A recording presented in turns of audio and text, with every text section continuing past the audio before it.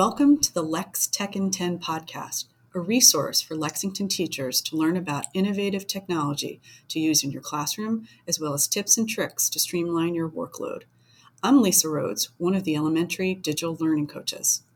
I'm Rachel Kuberry, the district's assistive technology specialist. And I'm Ann Kim Tenner, the high school digital learning coach. Just a reminder, the opinions expressed are those of the individual hosts and guests. Make sure you check out the show notes for more information, resources, and other podcasts. Hello, and welcome to episode 11, season 2 of the Lex Tech in 10 podcast. I am Lisa Rhodes. For our final episode of the year, we are featuring the Lexington digital learning coaches who talk about something positive from this unique, once-in-a-lifetime school year. We hope this inspires you. And now for an announcement. While most of us are eager to unplug, relax, and enjoy being with other human beings this summer, getting back into the swing in August can be stressful, especially if stored data is unorganized. Fellow digital learning coach Dave Wininger created a fun summer tech bingo card featuring simple and quick activities to do over the summer to organize files you already have and prepare for the upcoming school year. We have linked this to the show notes. For those who like a challenge with a reward, we will be offering a chance for a prize to all who complete the card. Simply email Ann, Rachel, or me, Lisa, for details. Have a great summer, everyone. Hi there, this is Tracy Jansen, the digital learning coach for Bridge and Harrington Elementary Schools. I have seen quite a transformation in teaching and learning in these past months as we've been putting forth an enormous effort to try and engage students in new ways. The conditions for learning new technology have been ideal. When we seek new skills for a true purpose and out of necessity, we have this elevated level of motivation and we're willing to take risks. And that is what we have done. It has been my privilege to meet people where they are and to help integrate technology in a way that feels comfortable and in a way that is productive. And once that foundation is set, creativity flows. It has been really fun to stretch and be creative with existing technology tools. The ways in which teachers and students are using Seesaw as a digital portfolio, as well as a communication tool. We've been using Google Apps, especially Google Slides, to collaborate and create. And how about the way that our video calls have evolved into, real classroom scenarios with dynamic presentation and small group work. We've built a lot of confidence around technology, and I am so excited for what lies ahead. My name is Eddie Davey. I'm the digital learning coach at Clark Middle School. In many ways, this has been the most difficult 14 or 15 months in all of our educational experiences, both for kids and for adults. Despite the difficulties, it was great to see so many educators willingly to rapidly adapt and try out new tools over the last many months. I was particularly glad to see so many teachers jump in and use tools which change or even accelerate students receiving feedback. For instance, teachers very quickly adapted to using videos for instruction, and the videos became more dynamic when teachers provided immediate feedback through the use of tools and items like Edpuzzle. Even more, by adapting some of the advanced features in Google Forms, teachers experimented with giving both feedback and even on-the-spot instruction to students based on the progress they were showing, even when the teacher wasn't present. I really hope this can continue in the future. This year has had so many educational challenges and so many difficulties, but by seeing teachers adopt these new things, I think it's been great. Every year there's new tools that we can use. Every year new items emerge. So what I really hope is that this spirit of experimentation, this spirit of trying things that are new and different to help the kids learn continues as we continue going back to what I hope is a more new normal. Even if it is more normal, hopefully this spirit of experimentation will really continue on. Okay, thank you. Hi, everyone. I am Rachel Kuberry, the district's assistive technology specialist and one of the co-hosts of this show. When I think about this past year and reflect on things that shifted and changed, as well as things I want to keep for next year, I really think about our shift towards more digital work for all students. And so that came about because of the pandemic and remote learning. But it was really helpful for a lot of my special education students who needed to access work digitally, either for reading support, writing support, or executive functioning. So, for example, regarding executive functioning, when we provide all of our work digitally, it's actually almost always with the student and harder for us to lose things. It does add an executive functioning burden for organizing those digital materials and sort of being able to see them when you can't lay them out on a table in front of you. But many students do really well with the organization of digital work. And the second thing about digital work that I wanted to point out was access to reading support. And so when we provide our work digitally, either in, say, a Google Doc or a PDF or just an article on the internet, we can use the Read and Write for Google extension to hear that work read aloud, either, paragraph by paragraph, the whole work together, or just those words that a student might have difficulty decoding.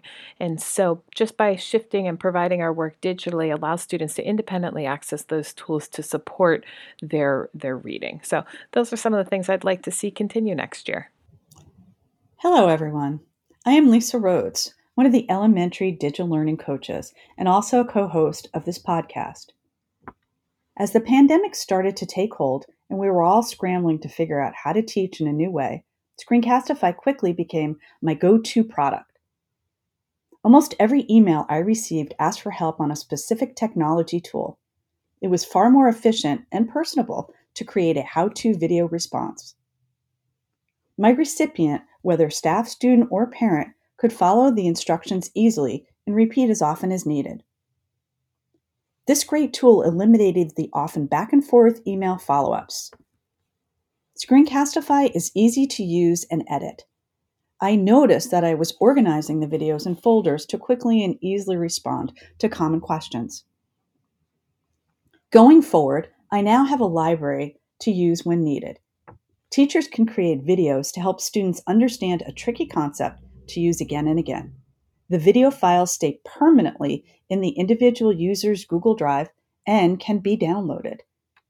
Students can easily use Screencastify to show their learning, yet another tool for demonstrating knowledge. Hi there, I'm Howard Wolke. I am the DLC over at Diamond Middle School. And the piece of technology that I really hope we can keep for the future and that we can keep using is Canva. Canva's been around for a long time. I've been using it for, I think, over 5 years now. But now we are able to use it with students. The student data privacy agreement was signed, and so we can actually use this tool with students now. And it's such a wonderful design tool. It can help students really kind of create some really beautiful looking designs. And it's super simple to use. And what I love about it is how students, especially from what I've seen at the middle school level, students want to create authentic things. And Canva allows them to do that. The designs they can make in Canva, anybody can make in Canva, and you often can see designs made in Canva out in the real world. And by letting students do this and use this for their creations, it makes them feel like it's an authentic activity they're doing, as opposed to just another thing they have to do for school. And that's one of the great things about Canva. And the school version of Canva has all of the features open up to the students, and it allows them to really kind of craft and make some beautiful designs. And so my hope really is that over, the next few years, we can be using Canva more, and we can really get into it, and our students can be designing some amazing things. That's it. Thanks a lot. Bye. Hi, my name's Ann Kim Tenner, and I'm one of the digital learning coaches at Lexington High School, and also one of the hosts of this podcast. One of the things that I really liked about this year was the addition of some more interactive tools, like Pear Deck and Jamboard. I feel like they are tools that everyone can use in a different way and get everyone engaged, whether you're shy or quiet or there are just lots of people in the class. It's a way to have everyone's voice heard, and I hope that we keep using them in the future. Hello, everybody. This is Julie Spang, Elementary DLC at Estabrook, Fisk, and Lexington Children's Place. And the tech integration that I saw improve a great deal, especially during the COVID period, was the collaboration between the Digital Learning Coach group and the Science and Social Study elementary department heads. And we were able to work together to create a schedule for several of the grades units to bring in experts to help teach the students directly. And we had people from all over the country and even outside of the country come in and speak with students. We started early in the COVID period in 2020, bringing in a series of park rangers from the national parks to speak to our students about the indigenous species in the park, the geology in the park, points of interest, etc. And we did that again this year, and we expanded on that idea for the grade 5 ecosystem unit. We were able to bring in a bunch of scientific experts who had conversations with our students working with anywhere from polar bears to water conservation, invasive species, sustainable farming, and more. I would love to see this kind of contact the expert exercise in every grade. I think it's just a wonderful way to use the resources across the globe to help teach our students.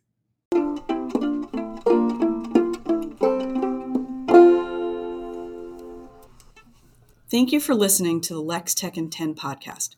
Don't forget to reach out to any one of us or your building digital learning coach for questions and assistance. That's what we're here for. Also, check out our website, gg.gg/LexTechIn10, where you can find show notes and other resources. Do you have an idea for a future podcast? Would you like to be featured on a future podcast? Email us at lextechin10@gmail.com. Thank you for listening.